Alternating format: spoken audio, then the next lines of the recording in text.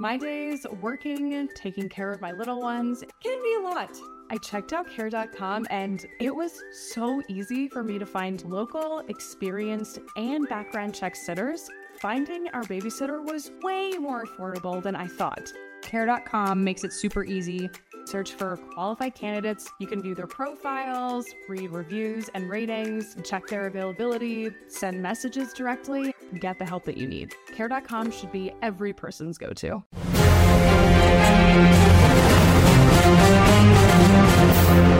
Phase Zero, episode 34 starts now. Welcome to the best MCU show in the whole damn world. I do declare. I'm your host, Brandon Davis, joined today by our wonderful host who ran the show last week for us, Jenna Anderson. Thank you so much. Hi, everybody. Great job on last week's show. The comment section agreed. The Twitterverse agreed. The podcast download numbers agreed. Jenna killed it. We also have back on the program, Charlie Ridgely. Hey, everybody. I miss you guys. There he is. And we also have today, borrowing him from Comic Book Nation's own Matthew Aguilar. What up?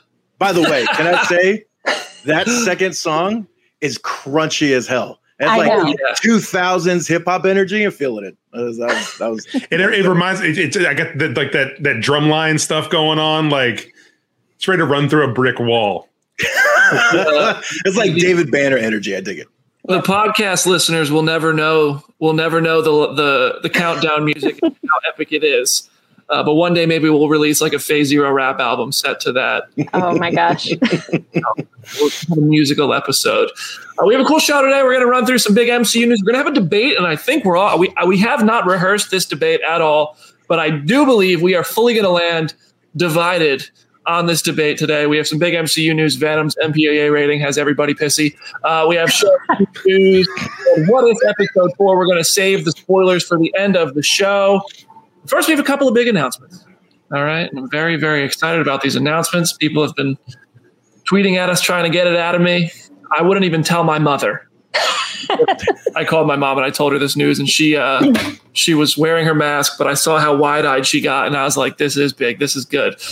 So first of all, we have two announcements. The first announcement is that this Friday, at a time which is TBD, we will be recording our Shang-Chi bonus episode, full spoilers, deep dive into the first Marvel movie in Phase 4, which is also set in the future of the MCU and not the past. It's a great movie. It comes out on Friday. Highly recommend watching it. I adore this film. Our second announcement, which I'm very, very, very, very, very excited about, much more than the bonus episode, which I am already very excited for, is that next Wednesday, live on Phase Zero, right here, and in podcast form all around the world, whenever you can listen to it at your best convenience, will be Shang-Chi himself, Simu Liu, joining the podcast. I'm so hype about this. This is the best news ever. And I hope the comment section lights up right now because I need the energy. I'm so excited. This is exciting. When you told me it the other day, I screamed for a solid 5 minutes. So the comment section seems to agree. They're very hyped right now. But yeah, that is just going to be so much fun. The question is then, who did Brandon not tell? You just said you didn't tell anybody. And he didn't tell me. His mom told me. I found out from Brandon's mom. She FaceTimed me when he got off the phone. So I know she was excited because she and I talked about it for a little while. Listen. All right. I didn't tell Twitter, and to me, they are everyone. Okay. Okay. I'm sorry. I love this. Look at this comments. This is why we love you guys. They're sharing my excitement. They're not making fun of me. That's why they're my people. Okay. Yeah. Well, you know what? I sat there. I got the email that said Simu is confirmed for the podcast. I was at Eleanor's house with her family, and I screamed. I made out like a. Have you ever seen the movie Accepted with Jonah Hill? When the skeleton falls through the ceiling at the old college and he lets out that squeal, he's like, that was me in that moment. So that is such a specific reference. That was when was the last time any podcast brought up Accepted? Mm-hmm. I love how Jim's already taking credit for it in the comments. Yeah. Jim did text me and say, check your email. That did happen. Because I was busy doing other work. All right, Jim. Anyway, so that's the excitement. That's the exciting news. Hold on, I got to tweet this. I got to let everybody know. Yeah. Boom, it's tweeted. I had the tweet typed already. I just waited to announce it on the show. All right. Like a week and a half tweet, just like sitting and like you stare at it, like you want to click it every day. Mm-hmm. I desperately wanted to click it every day. None of you three have seen Shang-Chi yet, right? No, I'm going tomorrow. I have tickets to see it tomorrow night. Okay. All right. I think we're going to the same theater there, Choo Choo Charlos. Yes, that is correct. That's right. All right. Enough about our exciting announcement. We're all excited, but now you're here for the news. We're going to start with a debate, and I think this one's going to get heated because Daredevil is one of pretty much the most universally beloved things Marvel has ever done. The Netflix show. On the very first episode of Phase Zero, we sat here and we said, yo, Charlie Cox is back. And it went everywhere, and I didn't expect it to be such big news, but it was. And I'm actually happy that happened because it definitely helped the podcast grow on its first day. But now Spider-Man No Way Home's trailer has released, and everybody's kind of back on the Daredevil debate. So it had our Adam Barnhart, comicbook.com's resident Daredevil stan, who we probably should have had on the show for this, but no looking back. But listen, I mean, this debate is fully fueled by an article he wrote, and I when Aaron wrote an article, he became a regular on the show. So I'm sorry, Adam, but we have Charlie, Matt, and Jenna today, and we're gonna do you justice. I promise. We're gonna make you proud. You're gonna get mad at some of us, and I think it's me. The question for the day: when Marvel Studios inevitably brings Charlie Cox into the MCU as Matt Murdock / Daredevil, should they also bring the Netflix show's continuity, or should they reboot the story? I have a hard stance on this, and I know it's controversial, but I'm gonna save it for last because Charlie, you're up at the top of the screen. You're first. Okay, well, for the person who is normally the one with the controversial stuff to say and the very strong opinions, I am kind of in the middle on this. Like, I'm weirdly okay with all of it or none of it. I think that it's one of those case by case things. Like, I think that Charlie Cox needs to come back as Daredevil. I think it'd be weird to bring in somebody else as Daredevil other than Charlie Cox. He's perfect for the role. Everyone loves him in the role. And not to say that there's anything different with those other characters, but Daredevil is so much more essential to a lot of Marvel continuity, more so than certainly Iron Fist and, maybe Jessica Jones. Luke Cage, has some more goings on with other characters, but Daredevil's kind of key with a lot of the New York based characters. And I think Cox needs to be back. And I really think if we're going to bring Cox back, we're going to do Daredevil stuff. I think Vincent D'Onofrio has to come back as Kingpin. He's so good at it. But I think beyond that, it's a case by case thing. If someone is, if someone's busy and can't do it, or doesn't want to do it, or they just decide maybe we don't want Finn Jones anymore, which I think might be fair.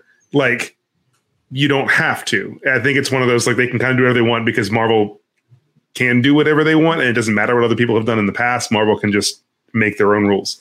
So I think it should go case by case. I'd love to see Jessica Henwick back, honestly, more than anybody, regardless of what they do with her character continuity. But, I leave it up to Kevin Feige and them to decide. But I think beyond we're making the decision for them right now. Thing. We're making the decision right now. They have to. So both is my answer, I guess. Okay. So wait, what was you talked a lot. Both. What was the final? You said both. All of that. Just kind of do a case by case thing. Bring back Charlie Cox. The rest of it can kind of how it fits, how it doesn't. No, we're talking all or nothing. Do you want the canon or do you want a reboot? Can I have Charlie Cox without the rest of the canon? That would be a reboot. Wait, okay, that's what I'm trying to say is like a reboot, but also not. Like what J.K. Simmons is in Spider-Man No Way Home. Sure. Okay. Matt, what do you think? Incorporate the story that everybody watched through 3 seasons in Defenders and Jessica Jones and Luke Cage, or start fresh?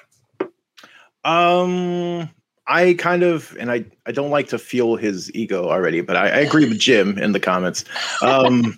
I feel like it's probably, I want to keep the actors, like, and the same goes for like Mike Coulter as Luke Cage. Like, I want to keep those people, but I'm okay with doing the whole MCU. We cherry pick things and pick a cross and kind of. That's what I was trying to say, which is way too many words. It took you like 20 minutes to get. I know. I was getting there. Totally never been known for being short-winded. But here's the thing, though. I'm all about. I set the stage for you, right? I'm all about practicality, right? So I don't like to Reddit theory too much. So here's the thing: legally, can they actually bring over the canon and stuff? Like, I know they can cast whoever they want as these people, and they have the rights to the characters in film and TV. But can they actually they can't, right? I think that's actually a part of, like, they can't just pick up without having to pay Netflix some kind of money. And I imagine they don't want to. Like, I don't know how that works legally. They could essentially just not address it. It's one thing to use the characters, but to actually pick up storylines and use all the things that they built with Netflix. I don't know that. I don't know if they can legally just pick up everything. They just have the character rights, correct? I don't know how that works. I don't know how the legality of it works. They can do that. But what I'm saying is you can just not address it. Like Charlie Cox and his buddy, they can just be friends. You don't have to give their backstory. I forgot. I'm blanking on his name from Mighty Ducks. They can just be friends and you don't have to talk about it. You know, he can just know who Jessica Jones is and they can have the past relationship from Netflix. You never really have to go with it. Like, it's just...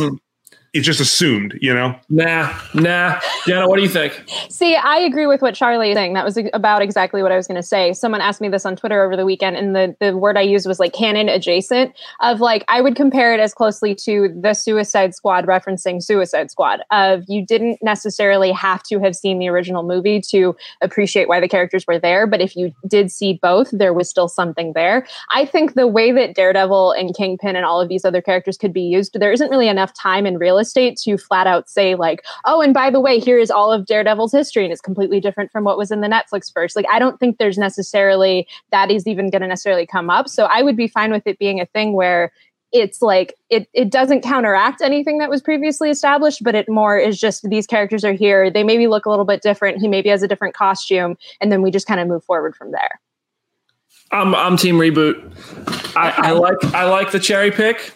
I like the fact that, you know, you all want to take what's good and leave what's not, which is exactly what I want to do. But that means you can't mess up the continuity. The MCU doesn't have perfect continuity, but Kevin Feige and the whole team there, they make such an effort to tell these stories. I think you can have a Daredevil universe where it's a separate canon, but you get to do Daredevil stories, you get to do Luke Cage stories, you get to do Iron Fist stories.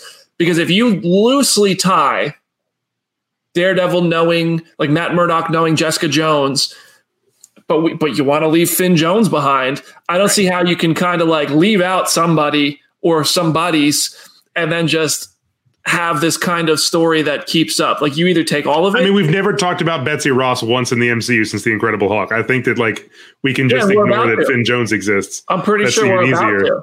I mean, we might, but it's been level, to be fair, 12 years. I'm just saying. Iron Fist is. I mean, listen, you don't need to talk about it. And that's the thing, is that's why nobody watches The Incredible Hulk when they do an MCU marathon. I like The Incredible Hulk. I watch it. Who doesn't watch Incredible Hulk when you do an MCU marathon? Listen, I don't.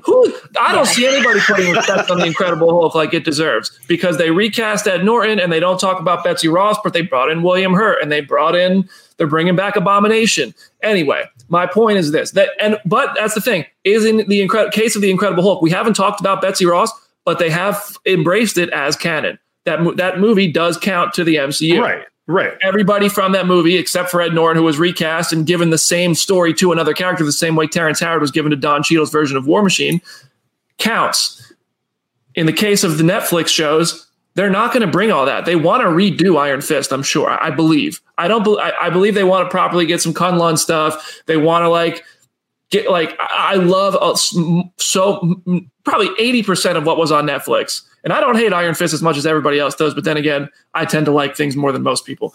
But I think you got to do it. You got to do it fresh. I think that's why Daredevil's going to get a new costume in the MCU. I think that's why they're like, you could do the variant thing. Loki just introduced the way to do it. You can have that universe out there. We can visit it at some point. We can acknowledge it exists. But I mean, I want more John Bernthal Punisher, Charlie Cox Daredevil, Kristen Ritter Jessica Jones, Mike Coulter Iron Fist. But I don't want all of that stuff to convolute stories and limit what we can do, like with Kingpin and with other characters under the MCU's reign. I think that there's a real opportunity to do something special, but also not disrespect those. And that calls for starting fresh like we did with J.K. Simmons as J. Jonah Jameson.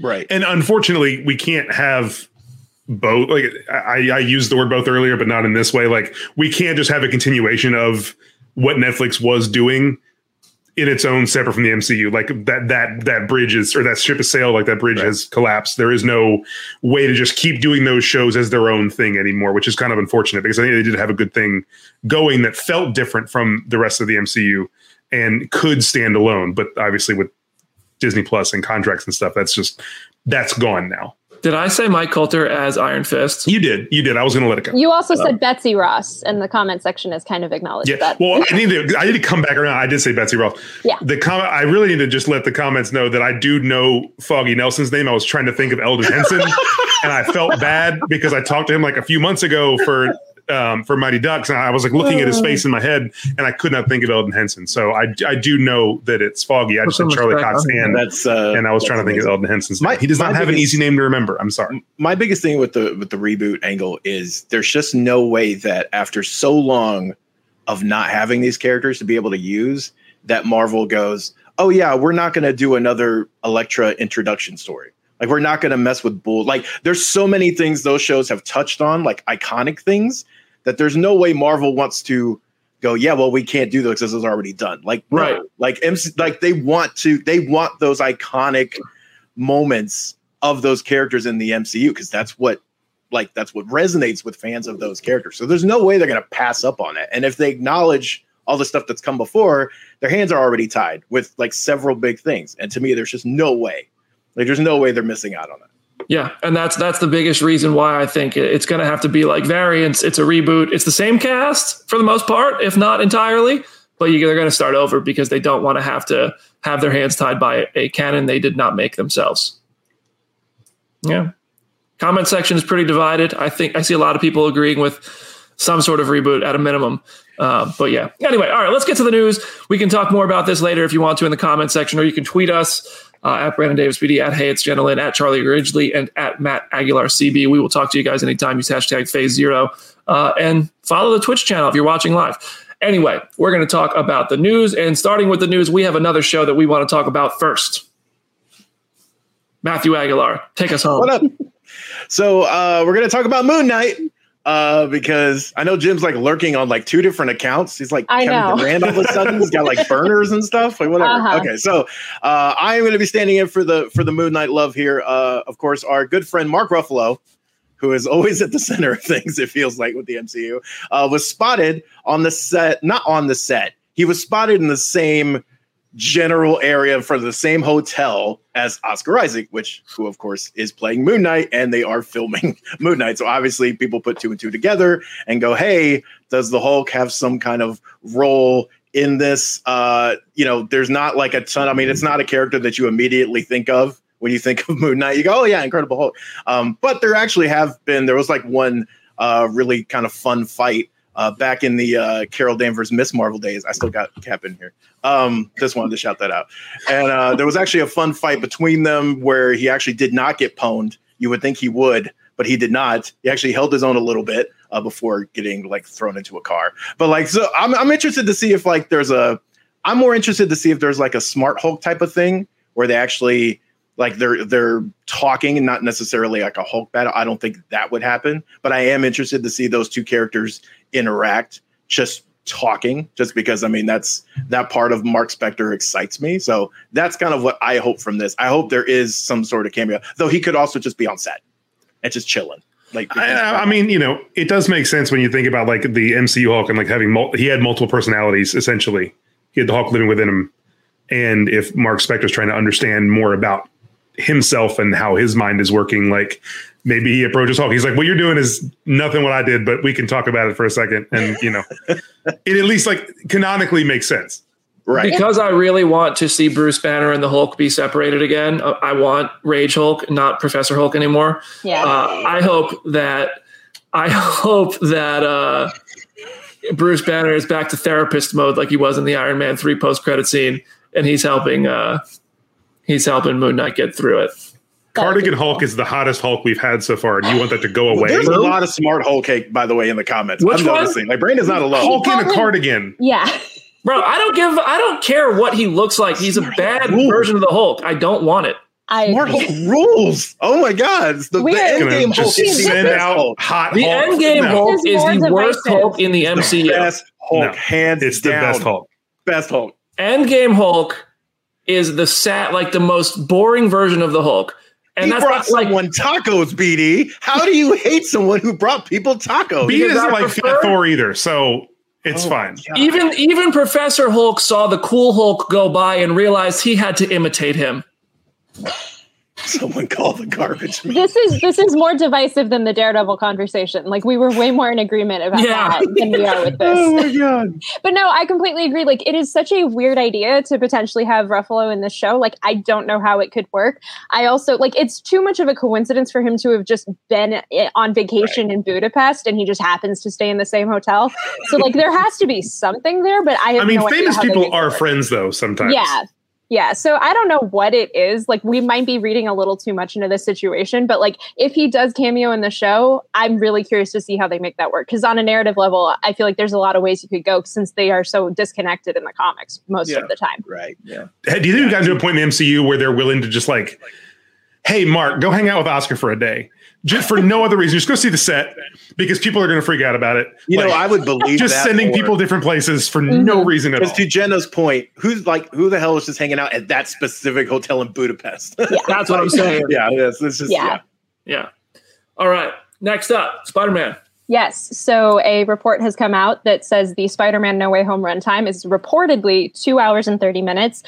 This comes from a listing on Cineworld, which probably might have just been a placeholder. Like, we're not 100% sure. But at the moment, until we hear otherwise, this is what people are regarding to be the runtime of the movie. So what does everyone think about this? Because I feel like 2.5 hours almost feels like enough to cover everything that they want to cover. But like, after Endgame, I'm almost wishing that they would push it closer to 3 hours because I feel like there's so much canon that is going to be in this movie. So it's like, the longer the runtime, the better. I'm with you. The longer, the better. Up until a certain point. I think 2.5 hours is a really nice sweet spot, especially for how much they're trying to put into this movie. But I'm about to sit through almost 3 hours of Dune tomorrow. So, I mean, we'll see how I feel about long movies after that. Endgame made 3 hours fly by, but Blade Runner 2049 made me feel every minute. Don't start a fight. I'm like, we've already got start a fight. We don't need a second fight about Blade Runner 2049 because I will disagree with you on that. So. I will fight you with my fists for Denis. Pricey. I love Denis. I think he's great. Blade Runner 2049 was not my favorite movie. Anyway, we're talking MCU. We're simple MCU people, okay? We don't talk about big artsy actual cinema here. You brought Denis into this. Yeah. Anyway, what do you think of 2.5 hours? Let's just talk about John Watts. What do you think about 2.5 hours? Multiple people in the comments wanted to be 226. I just want to acknowledge that because Lizard 226. Lizard at 226. It's too long, but they're doing so much in the movie that it feels necessary. I think they're doing too much in the movie, so that's why I think it feels long, because I want them to do a lot less than I think they're doing. But for what they're doing, it seems like 2.5 is probably what you need. I need a second movie. Yeah, let someone else talk about Spider-Man. I'm not ready yet. Matt? Oh, you want me to talk about Spider-Man? Go around. Everybody's opinion. I've been watching the same movies, and I'm not ready. I am the resident, evidently Spider-Man hater. Look, I just want him in the movie. Can I just get him in the movie for 10 minutes? That'd be great. No, you can't. That'd be awesome. If I can get him in his own self-titled feature for more than 45 minutes, I'll be happy, man. I don't care if it's 3 hours or 2. He will never be on screen without another Avenger. I'm good. Y'all are haters. I prefaced it, by the way. I was clear from the get-go. That's a whole other conversation. The conversation about Spider-Man and his MCU mentors. But I it's some kind of legal rule, like they have to have someone in there for Marvel and Sony and stuff. But it's exhausting. I think I've said on. I don't think you guys were on this episode, but I have said on here. I very much want a Spider-Man movie that is Spider-Man in New York with Spider-Man villains. I mean, you could have other characters pop in because that happens in comics all the time. But he also can solve problems on his own. So I want that. That said, I think it's cool to see Doctor Strange in this movie. I don't have a problem with it. I didn't have a problem with the Tony Stark stuff. Robert Downey Jr. got paid like $1 gazillion for like 4 minutes of screen time in Homecoming. So like you can't even really say that he was all over the movie, but he was. I get it. Anyway, I like it. Anyway, all right, Charlie. Another Spider-Man is Spider-Man adjacent. Something I'm so much more excited for than No Way Home. Sorry to everyone.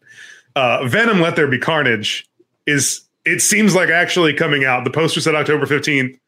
So it seems like they're planted, because how much farther can they push it before no one cares anymore? We're already reaching that point with a lot of movies. It's officially rated PG-13, which of course it is. People are angry and surprised by that, but it was always going to be rated PG-13. I don't think there was really a realm in which it was going to be rated R.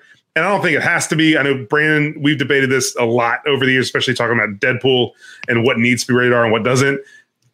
I think you can be violent with stuff as weird as Venom and without showing blood and guts and stuff, and it's fine because you have symbiotic nonsense.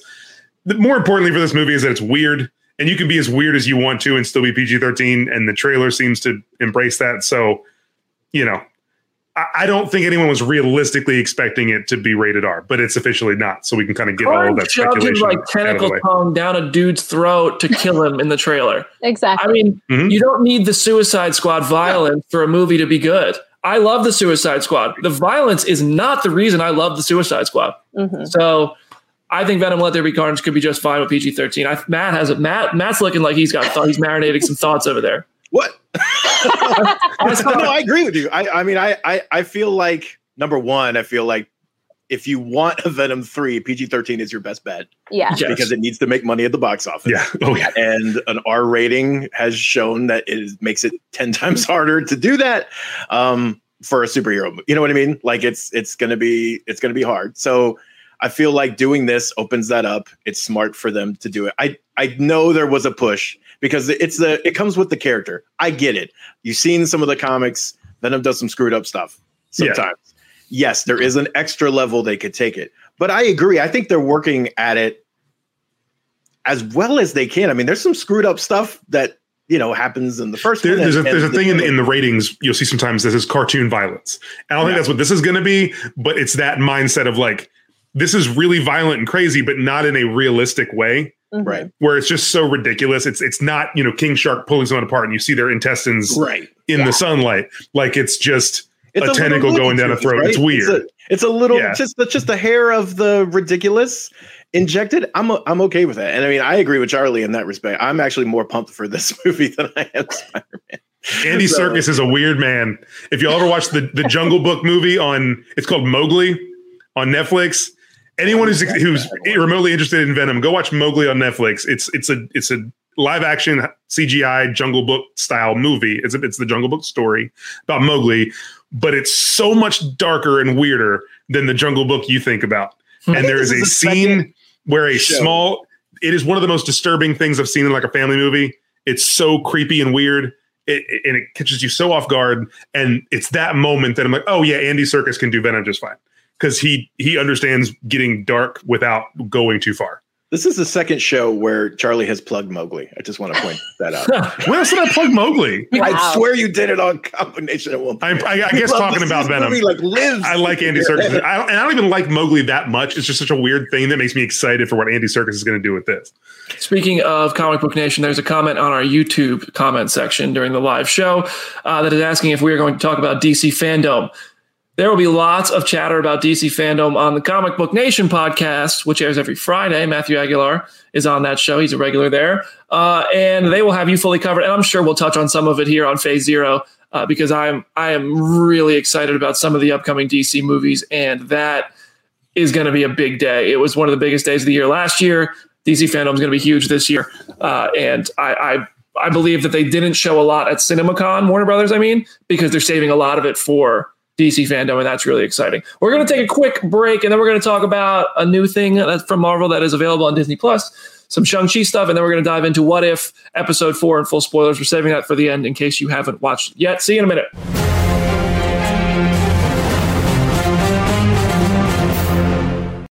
Knowing how to speak and understand a new language can be an invaluable tool when traveling, meeting new friends, or just even to master a new skill. But it's not always simple when you're bogged down by textbooks and structured classes. That's why so many people trust Rosetta Stone. Rosetta Stone is the most trusted language learning program, available on desktop or as an app. It truly immerses you in the language you want to learn, like Spanish, French, Italian, Chinese, and more. You won't just be studying English translations. The Rosetta Stone intuitive process helps you pick up a language naturally, first with words, then phrases, then sentences. Don't put off learning that language. There's no better time than right now to get started. For a very limited time, listeners can get Rosetta Stone's lifetime membership for 50% off. Visit rosettastone.com/rs10. That's 50% off unlimited access to 25 language courses for the rest of your life. Redeem your 50% off at rosettastone.com/rs10 today.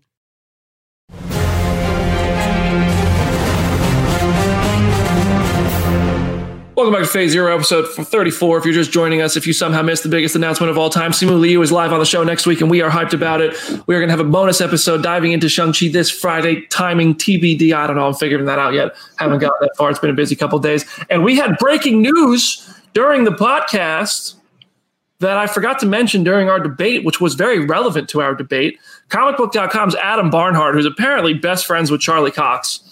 I don't know how they talk so often. I think they hang out at each other's family dinner parties and stuff. Got Charlie Cox to comment on the Spider-Man No Way Home trailer. Ooh. And he said exclusively to comicbook.com's Adam Barnhart, "Those are definitely not my forearms." And everybody knows what forearms I'm talking about. The Spider-Man No Way Home trailer had the shot of Peter Parker in a police station. Peter Parker in a police station. Peter Parker in a police station. Say that 5 times. And there are forearms throwing a book down or a set of files down onto the table. We don't see who it is. All of us believe it's Matt Murdock. I choose to still believe it is Matt Murdock because Charlie Cox has previously said that he's not a part of these things when, in fact, Charlie, we know you're back. Okay. Listen, look at me. I will say that when you watch that guy walk into that room, he has no walking stick or aid whatsoever. Yeah. And the Hulk went running through the forest in Wakanda. That is true. I know. Yeah. I know it's Marvel, so it's all relative. I'm just saying. Also, anyone who isn't Alfred Molina basically knows to lie if they are asked about a project that hasn't come out yet. In the Alfred Molina and JB Smoove. Exactly. So how is Ethan Hawke talking so much about Moon Knight? I saw your tweet about that. Yeah, he just is like. I'm expecting when you're his character. He's Ethan Hawke. When you're Ethan Hawke or Alfred Molina or JB Smoove, you can do whatever you want, and it's fine. They will kill your family. I do want to say that it doesn't look like Charlie. I don't care about his forearms. That does not look like Charlie Cox's tummy. I will just when you see him lean over. A deep analysis. There's too much on Charlie Cox. I think that Charlie Cox is a smaller person than the person that is doing that. Hands, that's all I'm saying. His tummy, his forearms. Arms are a little hairier.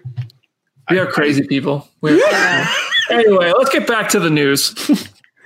Yeah, so in anticipation of Shang-Chi hitting theaters this weekend, Disney Plus has re-released the one-shot film All Hail the King to kind of give people an easier way to understand what is going on with the Mandarin. So I guess the question to the group is like, this retcon feels like incredibly smooth and seamless of just the way that they are just like, all right, this is just what it is. Like, watch the short film, go watch Shang-Chi, just everything is what it is. Like, are we just accepting the fact that this is how they're approaching that? Like, what does everyone think about the retcon and all of that? Brandon, go ahead. I think it's super smooth. I mean, like, it's very rare that you see Marvel be reactive to fans, but I remember when All Hail the King came out, and there was the backlash about Iron Man 3, which a lot of people have voiced their support for, and I think it has aged better. I think people who were angry at first have since become, more open to the idea of Trevor Slattery being a fun character. Charlie Ridge, I mean, myself included too. Yeah, I'm in that camp for sure. I was pissed when I saw the movie. I'm not gonna lie. I was pissed. I was like, yeah, the Mandarin's like one of Iron Man's best villains in comics. How do they just neuter this guy like this? Like, what's going on here? And then over time, it was like, you know what? It works for the movie. Same way I think Taskmaster worked for the movie in Black Widow, which I actually have more of a gripe now over time towards the Taskmaster twist than I do having removed myself from Black Widow than I do about the Mandarin twist in Iron Man 3. But it's just interesting to see them do this, and it's working really well. I've seen Shang-Chi, and I love what they did, and I do believe that's an opinion that is just going to stay. I don't think in time. I'm seeing the movie for the third time tomorrow night, and I don't think that's something that's going to change over time. I think that's going to be one that just ages well, and I think that they did a really good job of organically making this story work. And they did it. They could have done it, or they could have not, and it would have been fine. And they're doing it. So, Charlie, you've it's grown on you, and they're changing it. So, what do you think? I mean, I haven't seen Shang-Chi, so I don't really know what is to be I mean, we know Trevor Slattery exists, and he's in this movie, so I don't really. It's hard to kind of comment on where the retcon falls and how I feel about it, because I don't really know what they do with him, other than what I saw already 10 years ago. Nothing to me has changed yet. Sorry, guys. I just got a text from eHarmony asking me to join. That was really a number I didn't know. I know, that's what I thought too. Listen, you summoned me. The last time I got, wow, I'm so sorry. No, I'm not interested, by the way. But the last time I got a call or a text from a number that I wasn't familiar with, it made for a really great clip live on the show. So I checked it. This time, not so much. Sorry. So I want to give Matt a chance to weigh in on this too. I mean, I'm kind of in Charlie's camp as far as like I haven't seen the movie yet, so like I don't know how to assess that. What I will say is I don't like Iron Man 3. Has nothing to do with the Mandarin twist. I just think that movie's trash. So I've never liked that movie. I've never liked it. And that was the thing that bothered me the least. So like the fact that it always was weird. It always was odd that you would play such a huge villain as a joke. Without some kind of backup plan to eventually turn that character into an actual credible threat. So I'm actually glad that, they're doing things with the character. Because I always thought that was kind of odd. I mean, Iron Man doesn't have very many like kind of A-list villains, and even the Mandarin he's not an A-list questionable. Hero. Right. He's questionable. Well, okay. He is now. He was not now. Then. He was not back then. When the MCU started. You've got Dark Iron Man. None of the Avengers really. Bird Guy and super racist caricature. From Asia. I just think to take that character and make it a complete kind of just for a laugh was odd. That was an odd choice. But I'm fine with doing. I think it was from Marvel. I think for a Shane Black movie, right? It super fit. But I wasn't going to see a Shane. I was going to see a Marvel, you know what I mean? Like, there's half the people there, most of the people there are going to see an Iron Man movie. Right. I'm just saying, the approach kind of, can alter that expectation sometimes, depending on how or why you're watching a movie. But I agree with you. All right. We got one more bit of news here that we're going to talk about before we talk about What If Episode 4. So if you haven't watched Episode 4 yet, you're still in a safe space. Shang-Chi, I had the chance to interview the cast and the director and the producers, which you can find on the comicbook.com YouTube channel. Thank you to everybody who has already watched those and left, really fun comments. I unfortunately read the comments, which I know I shouldn't, but these ones have been positive. So I appreciate y'all. And so it seems like they really clearly have sequel plans in place. And when you see the movie, which I'm sure most people who listen to Phase Zero are going to try to see Shang-Chi this weekend. But you'll get a really clear picture that there is sequel ideas. And I just feel like Simu Liu was immediately thrust into becoming a workhorse of an actor for the MCU. Like his next appearance seems very imminent. And the Shang-Chi sequel seems just inevitable. So it's really fun. I mean, I asked Destin Daniel Cretton, was there any deleted scenes or anything you wanted to put in this movie that you didn't get a chance to? And his answer was yes, but I can't say what it is because I want to do it in the next one. So that's already a sign that he's planning on doing another one. I asked him straight up, are you going to do Shang-Chi 2? And he said, I hope so. They can't say yet. I'm sure probably by Monday they will announce a sequel. How those things go. The way the Falcon and the Winter Soldier ended in the same day. They were like, Captain America 4, deadline. I asked Feige how confident he is that we're going to see more of these characters, because I truly believe the characters in Shang-Chi could have been just as interesting. Their world could have been just as interesting to explore, even if it was not set to the backdrop of the Marvel Cinematic Universe. I think this is a case where the characters really stand on their own better than most characters so far that have had origin stories since Phase 2 and beyond. I think that they can hold their own really well. And Feige's confident, and he says he's always a little bit nervous when they do something like this, but he's also confident. I think he's just, he knows it's Marvel. We're going to make a sequel no matter what. Razor Fist actor Florian Munteanu already wants to fight Wolverine. R.I.P. Razor Fist, apparently. And I have a question. I want Matt to do this because he knows the most about Marvel Comics of all of us here. Agents of Atlas. That could be like, we've had several characters that are part of Agents of Atlas already in the MCU. Shang-Chi is another one of them now, debuting this Friday. Is that something that is there any stories there that you want to see there? Or because Agents of Atlas isn't that's not an A-list group. You know what I mean? The same way Iron Man wasn't an A-list group before he was in movies, but they have enough. Right. It's so hard though to talk. Okay. Number one, would I love to? Yes. I don't know. We're probably talking if you look at it, it's phase 4, right? And we haven't even got champions yet. We don't even have the new Avengers all the way. You know what I mean? So this would be probably a little bit further down the line because there are a lot of newer characters as part of that group that are relatively recent, even in the comics. But there's a lot of really cool characters in that mix. I will say though, most of that group really revolves around Amadeus Cho, who I love. I know it's divisive, whether people love that Amadeus Cho version of Hulk. Yeah, I'm totally down to see Amadeus Cho in the MCU. I mean, Amadeus Cho's comic had Jeremy Lin in it. I can't not love it. Right. There's so much that character. By the way, I feel like if we're talking we're looking at Hawkeye being the thing that kind of passed the torch, right, to Kate Bishop, who I adore. So I'll be excited for Hawkeye now. But this could be a same thing, right? Mark Ruffalo ever wants to kind of segue out and just do guest appearances. The world needs a Hulk, right? I mean, I don't know. I love Amadeus Cho. I think he's a perfect fit for the MCU, just in tone, and he's become a central part of Atlas. And so, if you use that to kind of build around, I'd be down for that. And then you also have Shang-Chi, right? You're starting to have the pieces there, but it's going to be a minute. But I am down for that because I think there's some really interesting stories you can tell. There was actually one that was in a recent arc. They actually did a really fun thing where this tech company made technology where you could walk, if I were to walk out my door, there would be a portal there and I would walk straight into New York. And then that was connected to Tokyo. And then that was connected to Egypt.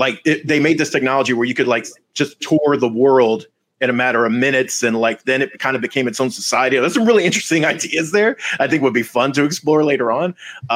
But yeah, I'm down for it. Long-winded answer. Yes, I'm down for it. I'm proud of you. I'm sorry. Part of the thing that made me think that, which was just pointed out in the comments by Ryan Reflects, is that it would be cool to see Jimmy Woo set up the Agents of Atlas. And after everybody fell in love with Randall Park really hard in WandaVision, I think that would be fun. Also, I want to say the Spider-Man ride at Avengers Campus, which is full of MCU Easter eggs. It's an alternate universe, so it doesn't really count. There was a locker right next to P. Parker and several other characters from the MCU Spider-Man movies and several just comic characters. One of them said, "Hey, Cho." So maybe they are having some fun with it. Boom, son. Yeah. Wow. Yeah. And the last thing I want to shout about Shang-Chi before we move on to What If is I think this is such a cool story. So Manger Zhang, who plays Zhu Jialing in Shang-Chi, the way she puts it is this quote is, "She was cast single and wrapped married. She met her husband on the set of Shang-Chi and they got married during the pandemic and the production and all this." They fit I think that's so cool. I don't know if that's ever happened on a Marvel movie or any movie before. It probably has. I know actors and stuff, they have scenes and but this guy is Young Lee, her husband now, is the action designer on the film. And so they had a quiet little marriage ceremony. Everybody found out. Simu Liu threw them a party at Disneyland. Aquafina booked a venue, and they had a whole karaoke party. Oh. And I think that's awesome. I just wanted to say, I think that's a cool story. Yay for love. I know the whole MCU, they really embrace the idea of being a family.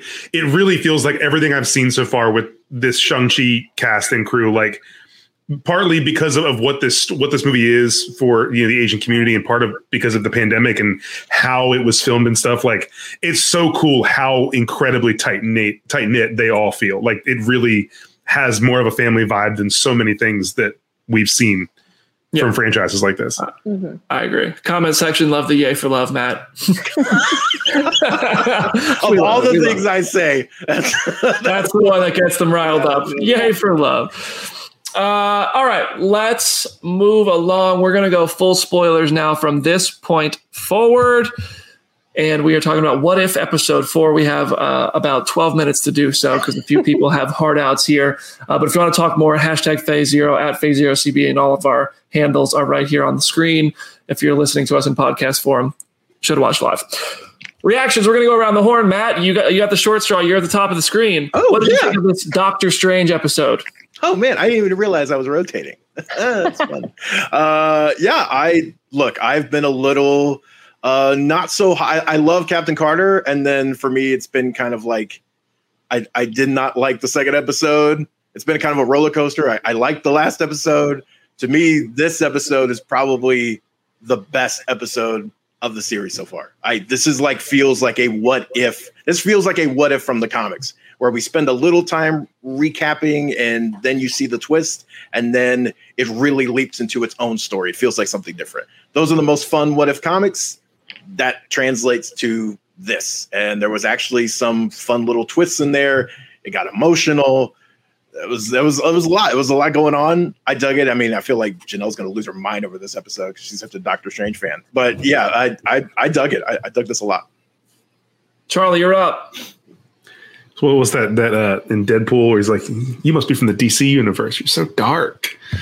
Like, this was so devastating. And I like that about it. I really, really enjoyed that it was dark because I think Doctor Strange is kind of a tragic character and we don't see that as much sometimes. You know, a couple recent runs in the comics have really dove into how tragic he really is. And you know, now we get to see what he would do for someone that's not himself. Like, we've seen him be selfish, and this kind of makes him a cooler character, or a more, not wholesome, but a more well-rounded character in the sense that, like, oh, he would do anything for someone he loves, but also a more frustrating character because he will go to such dangerous lengths and cast aside anything that he believes in for one specific thing. Because it can be so, like, he can get tunnel vision real bad. And I really liked seeing this downfall for him. And obviously I like what we have in the MCU. I like seeing this alternate, version of it. But I think there are a lot of implications for what this could mean. And that was part of what I really enjoyed digging into it. And I'm going to wait until after you and Jenna talk to Brandon to dive a little more into what this could mean. But part of the fun for me was after dealing with all of like this heartbreak this morning, is watching how this could piece together and what it could do for Multiverse Madness, for potentially No Way Home. Like, I think there's maybe some clues for other things from this episode. But all in all, I really enjoyed it. Jenna. I liked this episode a lot. I do think I liked episode 2 and 3 a little bit more. It's funny because I was talking with Charlie before we started recording, and you would have expected the murder mystery episode to be the darkest, most like depressing one, but this one was emotionally heavier. Like, just sitting through it and getting to the end, I almost started I chuckled when the credits started rolling at the moment that they did, because it was like, oh wow, you're really just going for this. But I thought the action sequences were really well executed. I think this is the most I've liked the animation style. It felt like Marvel doing a Disney movie. Like, it felt like old school Disney animation in a way that I feel like for some reason the other episodes really didn't. And I find it really interesting that this is our second episode in a row that has basically shown like this side female character is more important than you think, because we had Hope and her death kind of setting off the action of the murder mystery. And then now we have Christine being at the center of all of this. So I think it's kind of cool that like we're dealing with like women in refrigerators, but we're dealing with it in a way that is kind of like proving the point of how important they are for the main universe. So I think I agree with everything that all of you have said. I thought that, well, except for Matt, episode 1 was my least favorite by far. I think they've gotten better as they go. And episode 4 maybe better than episode 3. It's close for me. But overall, I mean, this episode was just relentlessly heavy, which works. And I think that it's a good sign that it's another step that shows me, I think, that this What If show is going to have a role in the future of the live action MCU. Mm-hmm. it's just, it was interesting. I mean, I haven't bought into What If as much as the other shows, and I don't know if it's because it's animated or because it's these alternate universes where the stakes aren't omnipresent because anything can happen and it really doesn't affect the grander world. They're kind of just snackable entertainment, and maybe I just don't get as invested as a result. But I think maybe towards the end, when they do start to show you that this is a thing that has overarching stakes, it'll become more interesting. But overall, so far, I'm very I'm just not as urgent. I don't feel such an urgency to watch them as I did with the other shows, and but I'm enjoying it. It's fun stories that we wouldn't get to see otherwise. So, like, I don't know that if this was a live action thing that I would be as into it, be more into it, or if it was a different animation style, would I be more into it? I think that the removal of stakes because of the multiverse of it all makes it a little bit less pressing and important to me, I guess, is the way to put it. But it's still fun entertainment to watch, and it's fun to dissect and talk about this. And that's actually where we're going to go, is the fact that this might be tied right in to the MCU. Like, the first thing I want to do is talk about a parallel, because we saw Strange take all these powers from other sorcerers. That's what we saw Baron Mordo doing. So this might have been our first look at like what Mordo has been up to since the first Doctor Strange movie, which was forever ago. Like, that dude must be hella powerful by now, right? What do you guys think of that? Yeah, I feel like there's definitely going to be some sort of crossover there. Like, I hadn't even really picked up on that, but I think you're absolutely right. Like, I'm just so curious to see how this feeds into multiverse just on a broader level, because I know, like, Charlie and I were talking earlier, and it's like, it would not be surprising if this alternate Doctor Strange showed up in Multiverse of Madness or in No Way Home or something. So it feels, as much as I agree with what you were saying earlier of how disconnected this feels from the main driving force of the MCU, I feel like we might get to a point where it does become more significant. We're just not quite there yet. Anybody else want to weigh in on that before we move on? I mean, I think that the Mordo thing is the right train of thought, and I think that he knows how to do that. And I look at this episode, and what I said to Jenna, before, I think that this could be potentially the villain of Multiverse of Madness. There's been the reports of Shuma-Gorath, who I think could or could not be involved, but there was no casting of any kind of villain. So yeah, Shuma-Gorath is probably a big CGI thing, but that set was kept really locked down, and maybe because the villain is Doctor Strange. You can easily have multiple Doctor Strange characters in the same movie, both played by Benedict Cumberbatch, and this kind of gives you a version of that. And he could have, found Baron Mordo and learned, through tragedy, how to take these powers or whatever. I think it gives you some cool insight as to what Strange could do next, specifically in that movie. And that could also lead into all the theories regarding No Way Home about which Doctor Strange was in the trailer. And, part of me thinks, oh yeah, like Doctor Strange just can kind of be a turd. And that's fine. I had to go through like 17 different words, but I can't say that. Landed on turd. So butthole, I guess, is a better term. Starfish. He was acting like a butthole. Yeah. And I think that could be in character and make sense. I could also see that being an alternate version of that. And we see what the darkness that this Doctor Strange went to. If we're going to really open up a multiverse, like, there is potential to see Cumberbatch, like a very dark version against the heroic one that we know from the MCU. And it just, if they're even going to go there at all, like this, they could literally just never connect anything to What If and it would be fine. But they've really made a point, it seems, to say like, no, this is canon. So I gotta think that at some point that's going to come into play, and Doctor Strange seems like the easiest way to do that, and it makes the most sense. More so than somehow bringing in Agent or Captain Carter, as cool as that would be, or we can't see it T'Challa Star-Lord, but this with the multiverse like has opportunity. Oh man, please bring in Captain. I mean, that had to be Shuma-Gorath, right? Wait, what'd you say?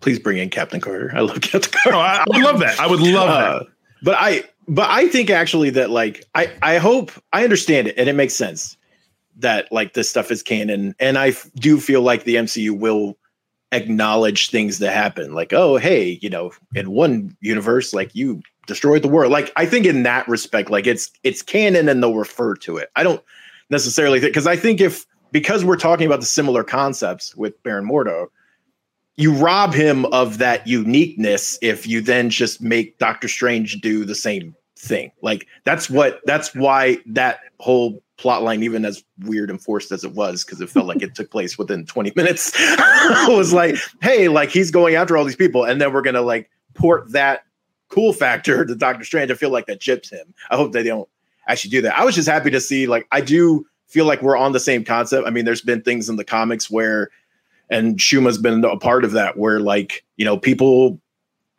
eat mystics and sorcerers and they absorb their power through that. I mean, they're essentially like mystical cannibals, and that's creepy and weird. But like, I'm actually glad that they like absorb them through this whole method of like, hey, come into my eyes and like, let me absorb you. I thought that was better executed than the other. So it reminds me of that old Bone Thugs and Harmony song, Look Into My Eyes.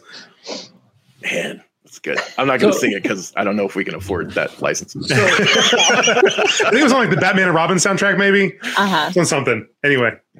I forget who said it. One of the creative people on the show, a writer, director, somebody involved, said that the tentacle thing that we saw in the first episode was an obelisk, like the first Guardians, but like, that's Shumagorath, right? It has to be.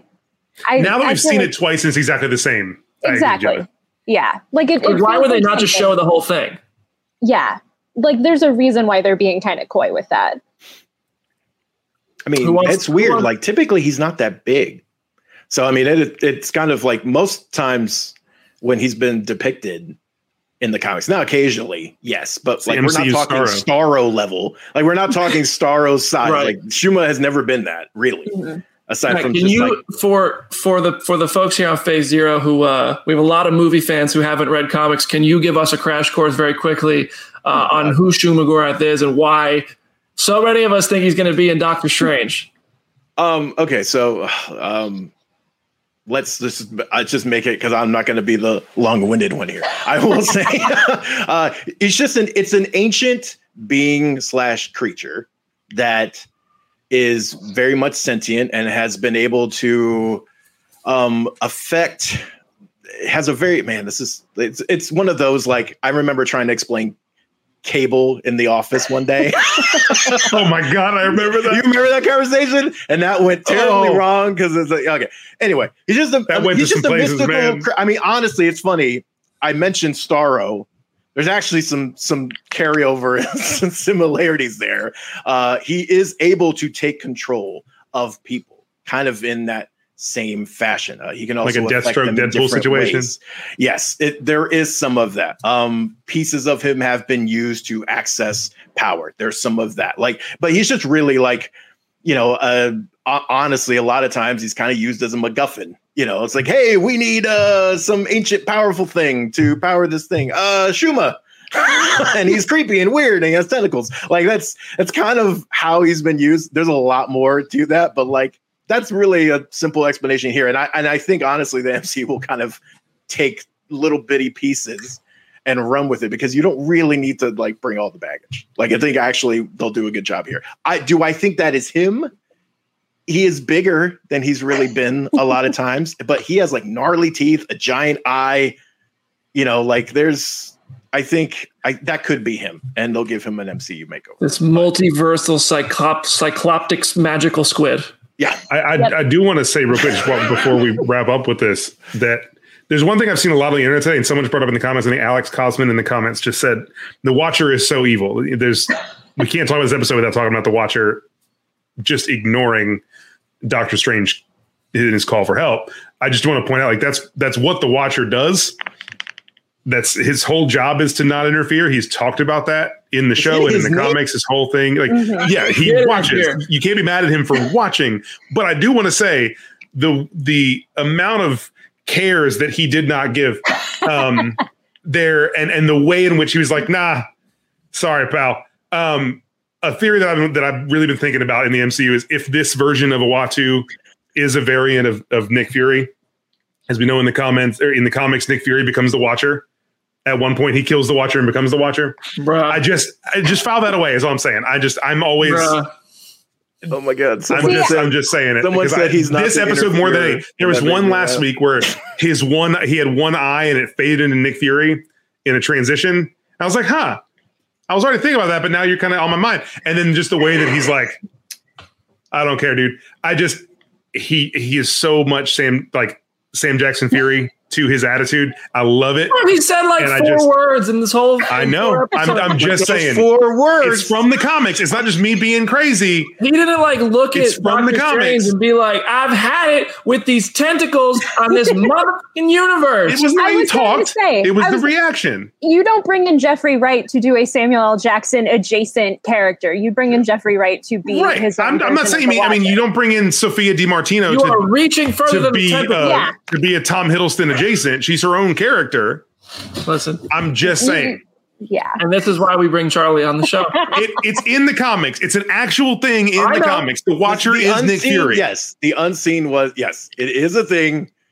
He killed the Watcher and, gouged out the eye. And I'm not saying I think it's happening. I'm very interested to see if This is all a very roundabout way to say Mephisto confirmed. That's today's show. Thank you so much for coming to Phase Zero. We got to wrap it up on behalf of Charlie Ridgely, Jenna Anderson, Matthew Aguilar, and myself, Brandon Davis. We are thrilled that all of you have supported the show to the point that we are able to get Simu Liu live on the program next week. I'm going to see if we can get some of your questions in, maybe bring in some people live. I have no promises that I can make yet. I have to get permission. I have to get all that stuff figured out. But on the day one of this show, I said I wanted to get you guys to meet some of the Marvel family, to interact, and hopefully we're able to do that with Simu Liu next week. We're tremendously grateful for him coming on. We want to have a great show with him and provide something for all of you to really enjoy. Please continue to share our show, continue to comment, tweet, all that stuff, because that is how we're able to make things like next week possible. And we hope you go see Shang-Chi this week. If you hate it, if you love it, share your opinion.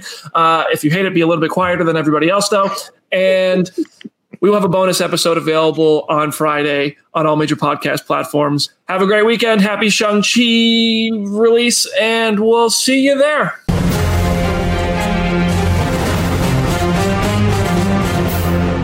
Celebrate and save at Ashley's Anniversary Sale. With Hot Buys, your choice of colors starting at just $3.99. Ashley Sleep mattresses starting at $2.50. Plus, receive a free adjustable base with select mattress purchases. And shop top mattress brands like Stearns & Foster, Tempur-Pedic, Purple, and Beautyrest Black with 60-month special financing. Only at Ashley. Subject to credit approval. No minimum purchase required. Minimum monthly payment, down payment, tax, and delivery may be required. See store for details.